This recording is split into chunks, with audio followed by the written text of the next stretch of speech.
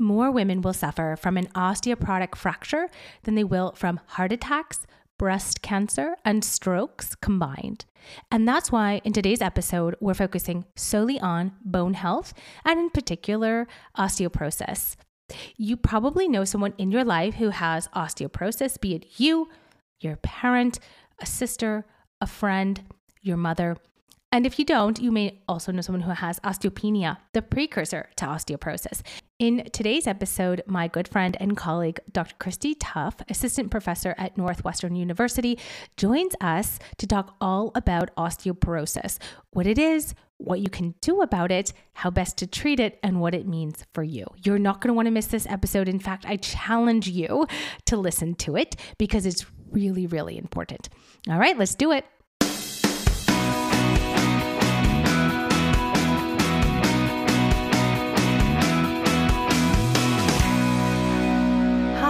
Welcome to Health by Heather Hirsch, a podcast dedicated to uncovering many of the women's health issues many of us are wondering about, but few of us are talking about. My mission is to expose the current gaps in knowledge and care on all things women's health. Enjoy.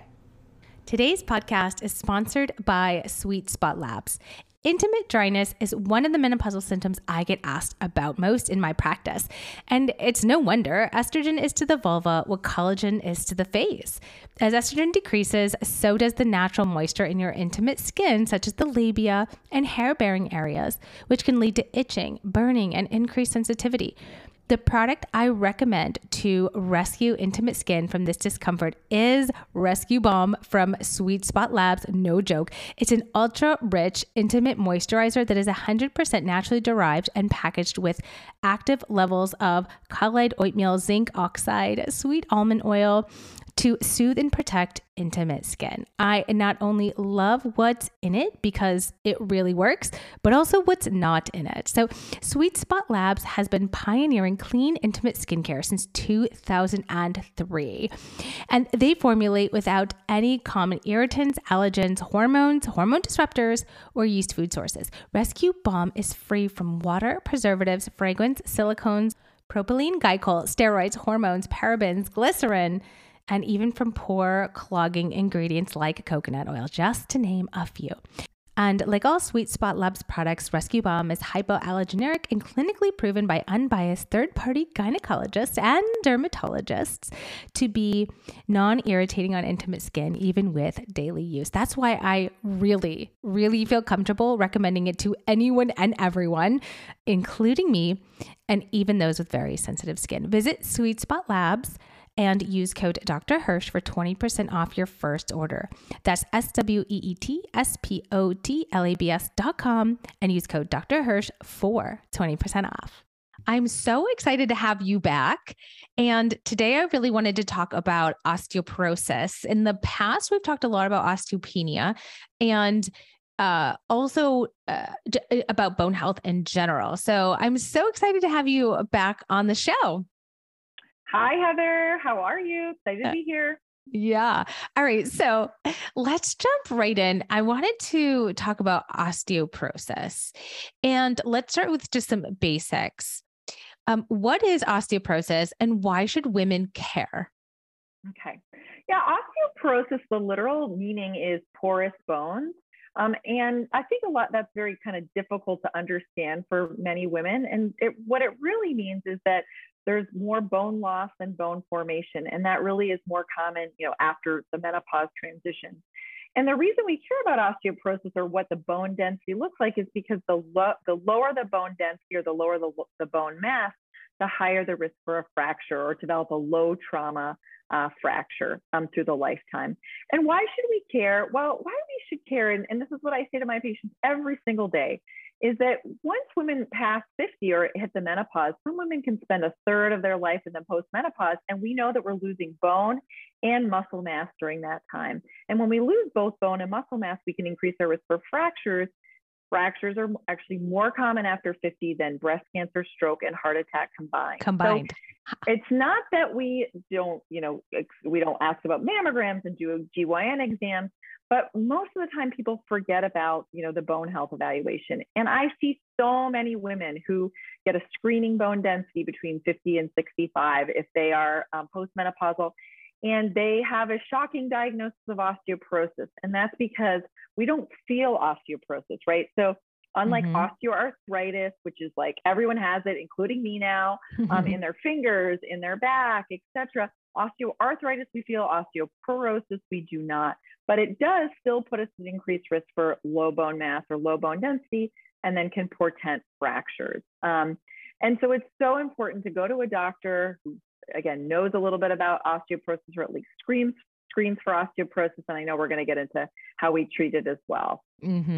Why do you think, I certainly have my own opinion, that bone health gets forgotten about? Yeah, so I think, no one wants to have a disorder or a condition, just like high blood pressure or high cholesterol, they carry some stigma.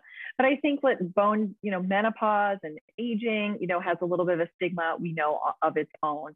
But I really think about it, we both run osteoporosis or menopause, clinics, and understand that, there's a way to healthy age. I don't like the word aging in place. I think that's sort of a misnomer. And so really do healthy aging, or at least healthy awareness. So I tell people if they have a diagnosis of osteoporosis or osteopenia, at least we know now, right? We know, you're here talking to me about how we can evaluate your risk factors, how we can understand the amount of calcium and vitamin D, exercise or lifestyle modifications that you need to do, and what other medications, whether it be hormone therapy, bisphosphonate classes of medicines, the bone building medications that we really can use through the lifespan. And that's really important. Just like menopause therapy, we can use that through the lifespan to treat symptoms. So again, to prevent a fracture, to maintain bone density, and the such. I see a lot of women who come to see me also because they want a bone density, because they've seen their mom, their sister, their aunt have a really significant bad fracture. Hip fracture, lose height, have significant pain. And sometimes I see those, patients with their mom, and they're coming as the mom and daughter. And it's such a good, teaching opportunity for all the family. And I look at the other patient, and I said, when did you go through menopause? And tell me, have you had a bone density? Because they're there with, their mom who's had a fracture. So again, why it matters is because we really can do a lot about it in terms of treatment and education. And we know that it's such a significant part of women who, get to be a certain age, 50 and beyond. You've survived childbirth, and you potentially, treated your breast cancer, and have, other chronic conditions that you're managing really well. So I really feel like there's a lot that we can do, and a lot of education that we still need, for patients and for clinicians alike on osteoporosis. Yeah, that's like a really great attitude.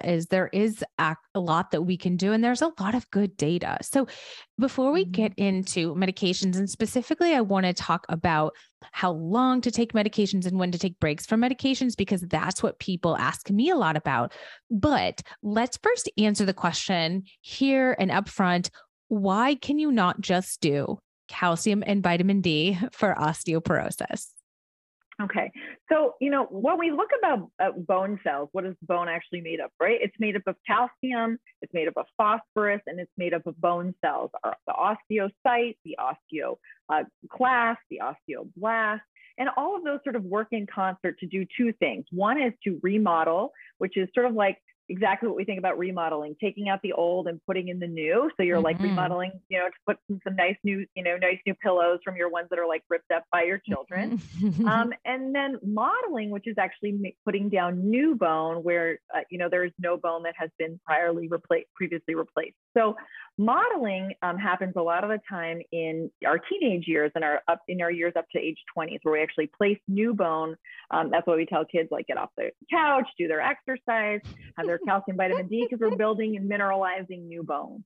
Yep. And then when we get to a certain age, like at 40, we stop making new bone, and we start to now, the remodeling cycle where we remove old bone and replace new bone sets in. So calcium and vitamin D. So vitamin D helps, transport calcium into our cells better, and calcium again helps mineralize the bone that's there. Get it to the right place. right, get it Yep. to the right place. And we know that collagen is also one of the main proteins of the bone. But when we think about, when we need to, remodel, calcium and vitamin D is very important. But when we get to a certain point where we are now losing more bone than we're making, calcium and vitamin D alone cannot keep up. It's kind of like if you needed 100 people to come to your job site to, make a house and you only have two, calcium and vitamin D, well, the job's not really going to get done, right? So you're going to remodel more bone, you're going to lose more bone, you're going to break down more bone than you can form. And so a lot of the medications sort of like boost our own natural systems. They either boost our modeling system to actually build new bone, or they halt our remodeling system and they sort of help add to that, that armamentarium of calcium and vitamin D to promote less bone breakdown and really even out the score. And so I use the analogy a lot with my patients of a bone bank. We really build our bone bank through our teens and 20s, 30s, and then we sort of plateau. And we know that at menopause, every single woman will lose bone density because we go through menopause, right? And a lot of women have a decreased bone bank to start with, whether they've had chronic conditions or multiple pregnancies or early menopause. That all makes a difference. And so mineralizing bone at any age, calcium and vitamin D are the building blocks.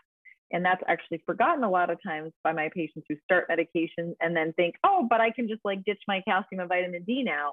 And that's actually not true, right? Those players are there. Yeah. And possibly there's some other minerals and, some other trace elements that also help in that. But really, at the end of the day, calcium and vitamin D are not enough when the bone loss is substantial enough to have osteoporosis. Great. I just wanted to make that really clear. And I love your analogies.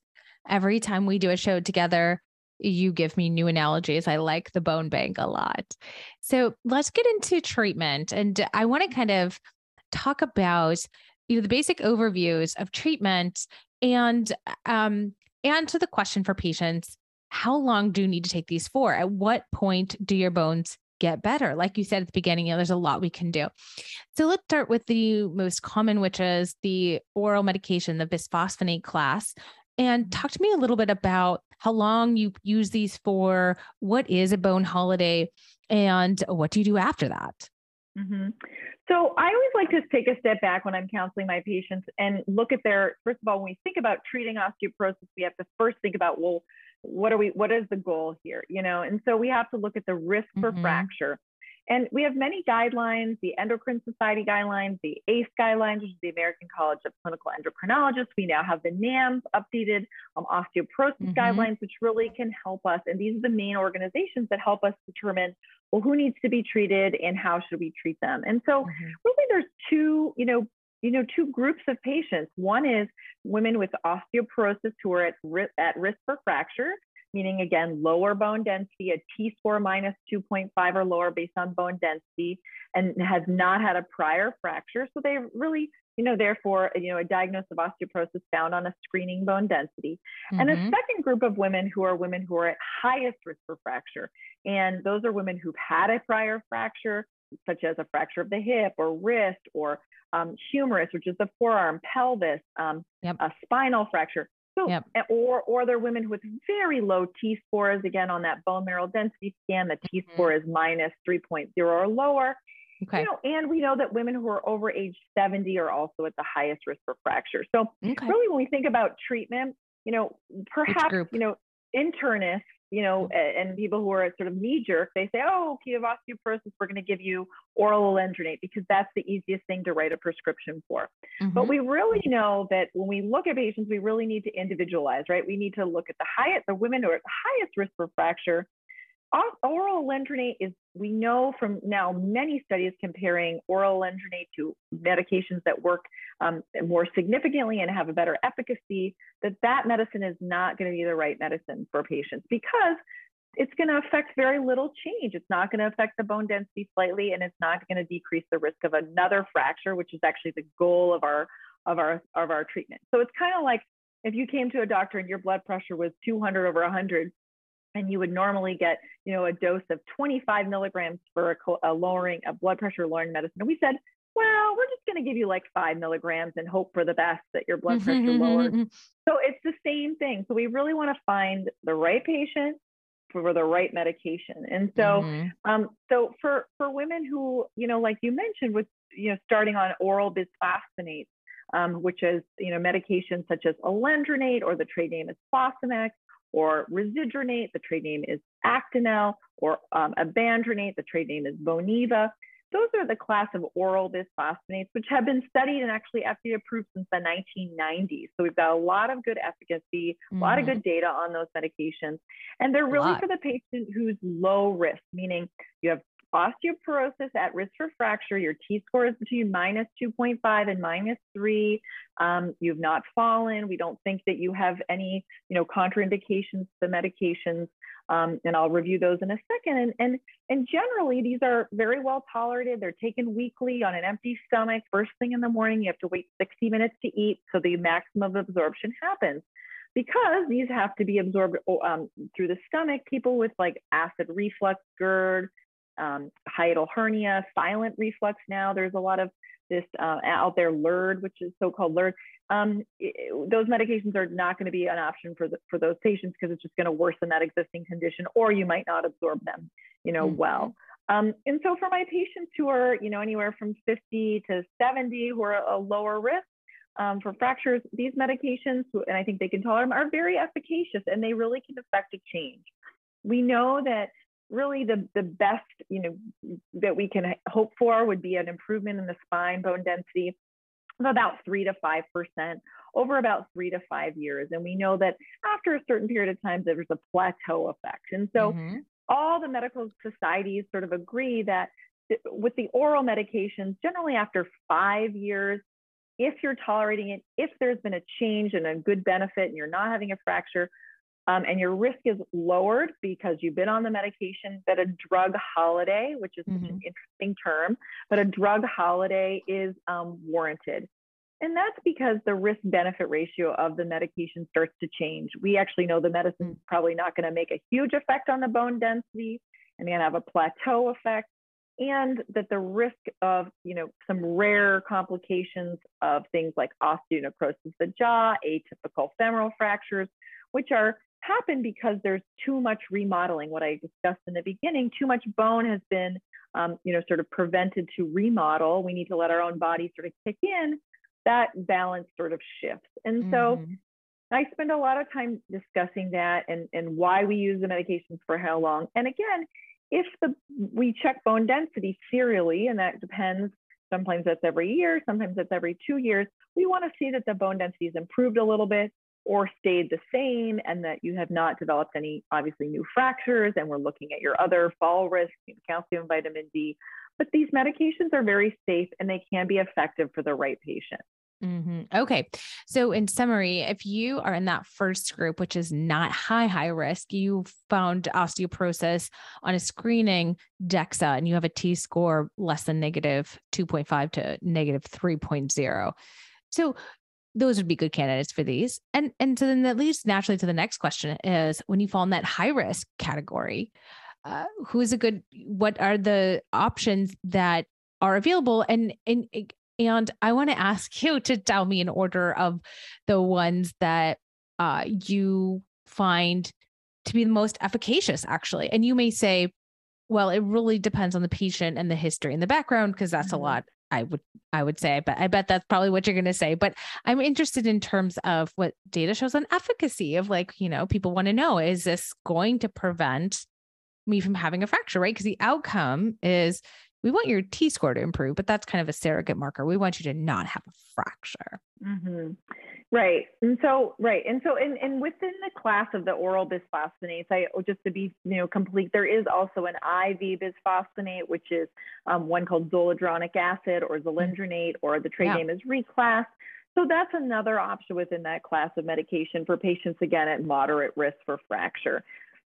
And then when we think about patients who are at the highest risk, like your question, so those who've had a fracture, a significant fracture or multiple fractures. I see many patients with multiple fractures, Mm-hmm. very low T-scores, Yep. or, who have multiple risk factors. So they're falling. They, they've had, we just know that we just need, there's like a lifeline. They're on chronic steroids. We really need to prevent the fractures.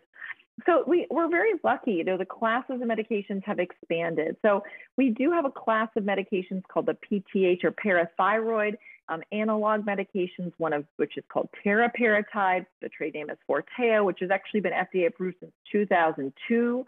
And we have some updates with that medication. And we have another one called abaloparatide. The trade name is Tymlos, which is FDA approved in 2017. And we know because of how, again, the mechanism of these medications, these actually also promote remodeling, but they actually promote more bone formation than they do bone resorption. And they work on the parathyroid hormone, or PTH, which stimulates more of those, bone building cells than the bone resorbing cells. And we've known since 2002 that when Forteo, the teriparatide, was the only one that's out there, that reduces the risk of spinal fractures significantly by about 80%. And now there's been some, been some data. Numbers. Exactly, in a meta-analysis, that it also reduces the risk of hip fractures, and very similar with the medication Tymlos, that it reduces the risk of a spinal fracture by 86% when we look at that medication over 18 months, and then followed by another medication called alendronate, which maintains the bone density. And then, so that's one large class of medicines. Those are daily subcutaneous injectables. And I think sometimes that scares, people when they say, oh my God, I'm going to have to give myself a medication, and it's going to be an injection. But the reality is, if we really want to affect a change and you're at the highest risk, these medications are the best, and we can generally get them covered by insurance. They come in a very small self-injector pen. So a lot of my patients who are diabetics or who've given themselves Lovenox for any post-op feel like this is easy breezy. And I show that with it's a 31 gauge needle. We really can get over a lot of, needle phobia. I've even had patients who've had needle phobia who've gone for like hypnotism and been able to do this. And I walk patients through it. There's so many resources to help. So if we really feel like this is the best medication and we can get it covered, and we can find that, this is, we know that we're affecting the biggest change with the bone density and reducing your risk, particularly patients with spinal fractures, then that's the one, that we go for. Got it. And again, go ahead. Oh, I wanted to ask you, because you mentioned, before I forget, so after you do an injectable, do you recommend then they do the bisphosphonates, like back to what we talked about in the low risk women, and for like the 5 years, or what do you usually do there? Yeah. So again, this is like where some guidance, some of the guidelines, help us, but, there's the term, sort of, not to get too like into the medical weeds, but the term is called sequential therapy, where we start with like a bone building medication, which is either like abaloparatide, teriparatide, or one called romosozumab or Evenity, which we'll talk about in a second, which is another injectable, but given by a healthcare provider. And if we say, okay, you're the highest risk, let's fill up that bone bank, and really, capitalize on what we know that the bone modeling system can do, or the PTH medications can do. Then we want to follow it to maintain the bone mass. That's one of our anti-resorptive classes, and that can be anything from oral bisphosphonates. It can be, sometimes we use raloxifene. It can be the IV bisphosphonates. It can be a medication called denosumab. Our trade name is Prolia. So there's many. And then with that, we sort of can tailor how long the medication is on. We continue. So that can sometimes be 1 to 2 years. Some of the studies have been at least following the PTH medications by 2 years with the oral alendronate. And then, with the denosumab, which we'll talk about there, that is a continuous use afterwards. So it just depends again on, well, what does your risk look like? And so what I do in clinical practice is, if we do use the injectable medications, I follow patients very closely. We do a bone density after the duration of time, whether that be a year or 18 months. And then we decide together what makes the best sense looking at your risk now. I can tell you, and how many patients are so happy when I give them their printed beautiful reports, and they really, they've done all the hard work, and they understand the goal, and they understand that, they've really affected the change. And so I think it's very helpful, to have the understanding of the mechanism and also why you're doing it. Yeah. To maintain. I think to have a why for everything is so, so helpful, whether it's, and especially if it's something that you're going to habit form around, whether it's something like weight loss, we know having a why can be really helpful in quitting smoking or doing, taking a medication. It's really helpful. So, all right. Especially for the condition, like you said, osteoporosis, where people don't have any symptoms, right? So, obviously the high risk patients, many of them have had a fracture. I just got off the phone yesterday with one of my patients who's had a vertebral fracture. She's just in a lot of pain, right? And so we're trying to help her pain and then help her reduce the risk of another fracture. And so I think that there's a lot of buy-in. I think there's a lot of resources out there now for patients, clinical support, for providers to learn how to, use these medications. Because again, like the analogy, if you have a high risk for fracture, you want to reduce your risk of a fracture. And we want to do that, with the best evidence we have. And there has been studies now looking at both, teriparatide versus oral medications such as oral or Risedronate. And it's shown that there is superiority over using these, injectable medications for reduction of fracture in the high-risk patient. And similarly, there's a medication called romosozumab, which is actually a little different because it actually combines both the bone formation or stimulates bone remodeling, the bone, laying down new bone by stimulating the osteoblast, and it inhibits bone resorption. And it's actually interesting because it's given once monthly by a healthcare provider. It can be me, sometimes it can be our nurses, and it's 12 monthly injections for a year. And that has also been studied, comparing that medication to oral alendronate, which again has been sort of quote unquote the standard of care, and has been also shown to reduce the risk of both vertebral and non-vertebral fractures when it looks at over 12 months. And then again, that would be continued on with another medication to follow it to lock in the bone density gains. And so this whole understanding is really being more fleshed out in real world clinical data, but we also have obviously a lot of good scientific studies. And then how this gets translated to our patients over time is so important. But we do have some classes. We have one more class of medications that's potentially coming down the pipeline, which is a patch. It's called abaloparatide. Is a patch that was created by 3M. It's kind of actually an intradermal needle patch where you actually place the patch and then sort of use a little sort of like a little hammer-like device Chrissy, this is a bad imagery. Okay. So a little hammer is a bad, yeah. Okay, we'll edit that part. So it's a little no, it's saying. I imagine it's like, I'm thinking about I'll just say it's an intradermal patch where you are placed on for 5 minutes once a day, and then you take that off. Oh, okay. So it's not a wearable. I was kind of thinking it's like the Combi patch where you just wear it all the time. No, it's a patch that's placed on, and then small little micro needles pierce the skin slightly, and then but painless for the most part, and then it's taken off after 5 to 10 minutes a day. Okay. So we'll see if that joins the armamentarium. I'm hopeful that it will. So. Oh my goodness. So that's an anabolic agent, right? Exactly. Builder. Yeah. Wow. Okay, cool. So that's really, really interesting to know. So then let's talk about denosumab, which is, the trade name is Prolia, which also is the subcutaneous injection every 6 months. What do we know now that there's even more data coming out about that? And how does that one work compared to the other ones? Okay, great.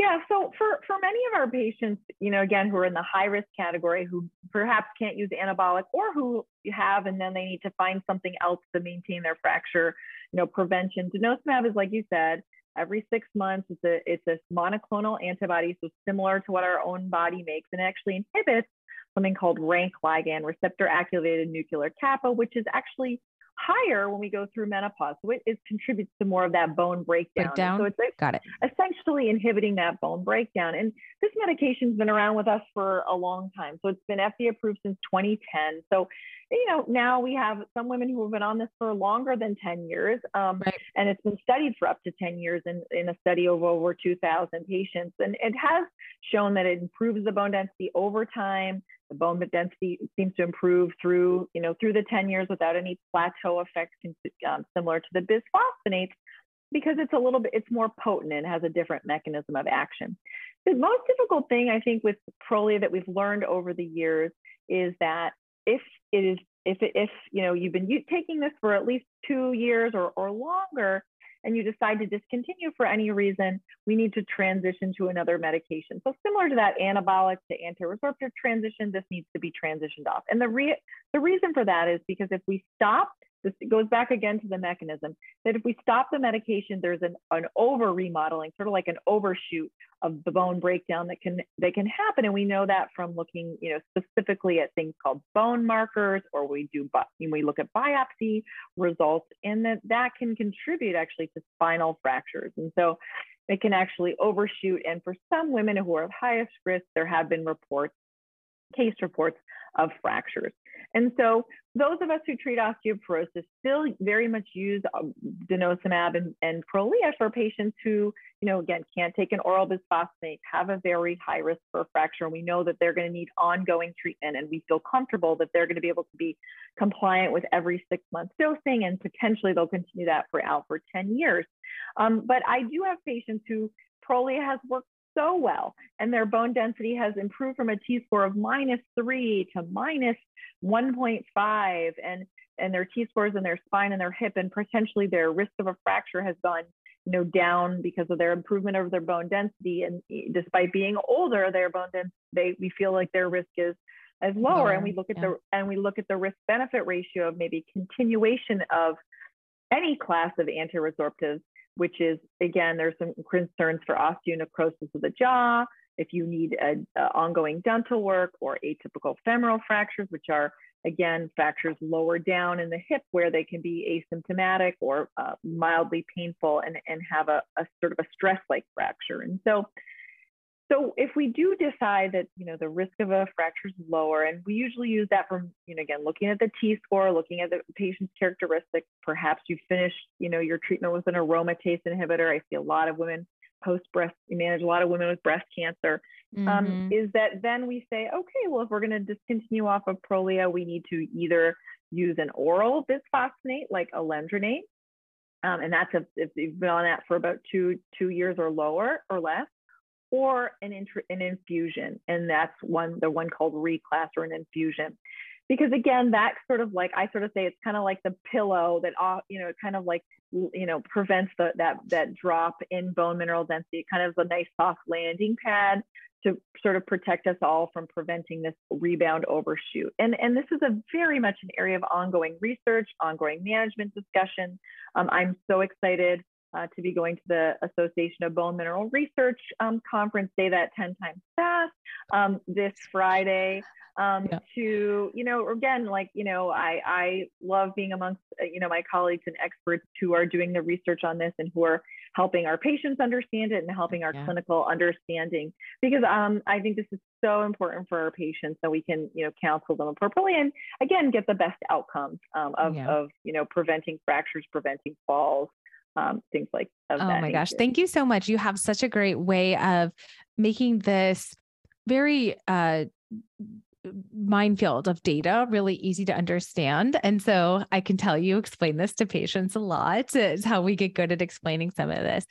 My last question for you is, what are some of your favorite websites or resources that are patient friendly for women to go to who want to get a little bit more information and want to be online? What sites do you like? Yeah, so I think, I create a lot of patient education for my patients, and sort of pick and choose.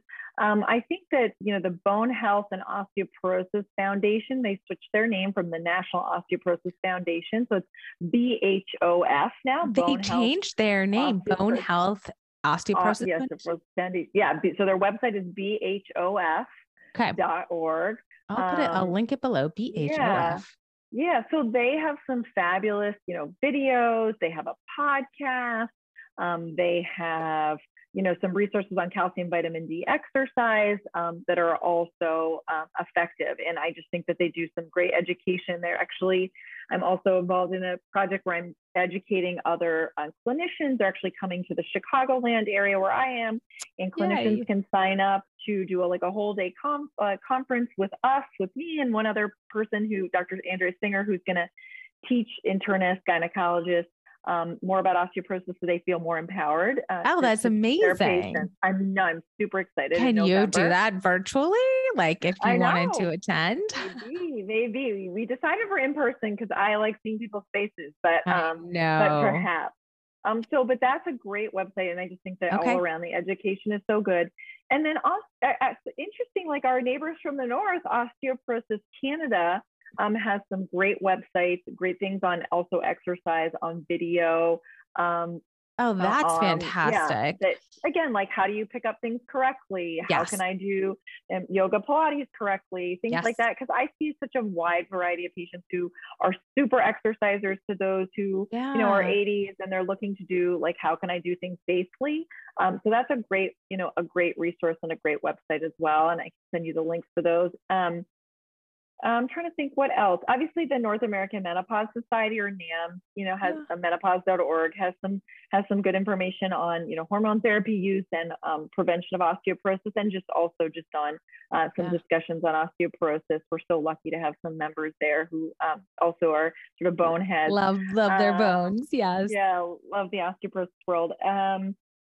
And I'm trying to think if there's a couple others. Yeah, I think that's primarily it, really, that I would recommend. Oh, well, thank you so much. Thank you for spending the time with me. I know you're really busy, and I love having you on. I think this is like your 4th or 5th or 6th episode that we've done together. I'll never forget our first one back in San Diego in a hotel room in 2018 or something like that.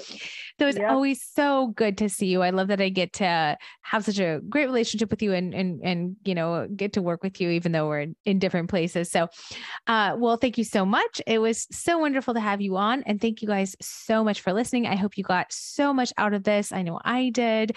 So I'll see you again next week for a brand new episode. Bye, everyone. If I haven't already done so, thank you from the bottom of my heart for listening to my show. Consider subscribing so you never miss an episode. Also, if you love the show, your stars or a quick review could really help other women who are searching for information on menopause and midlife around the globe find this show. If you want to work with me, consider the Reclaiming Menopause Masterclass. The link for that is in the description to this show. Thank you again from the bottom of my heart for all your support, and I'll see you next week for a brand new episode.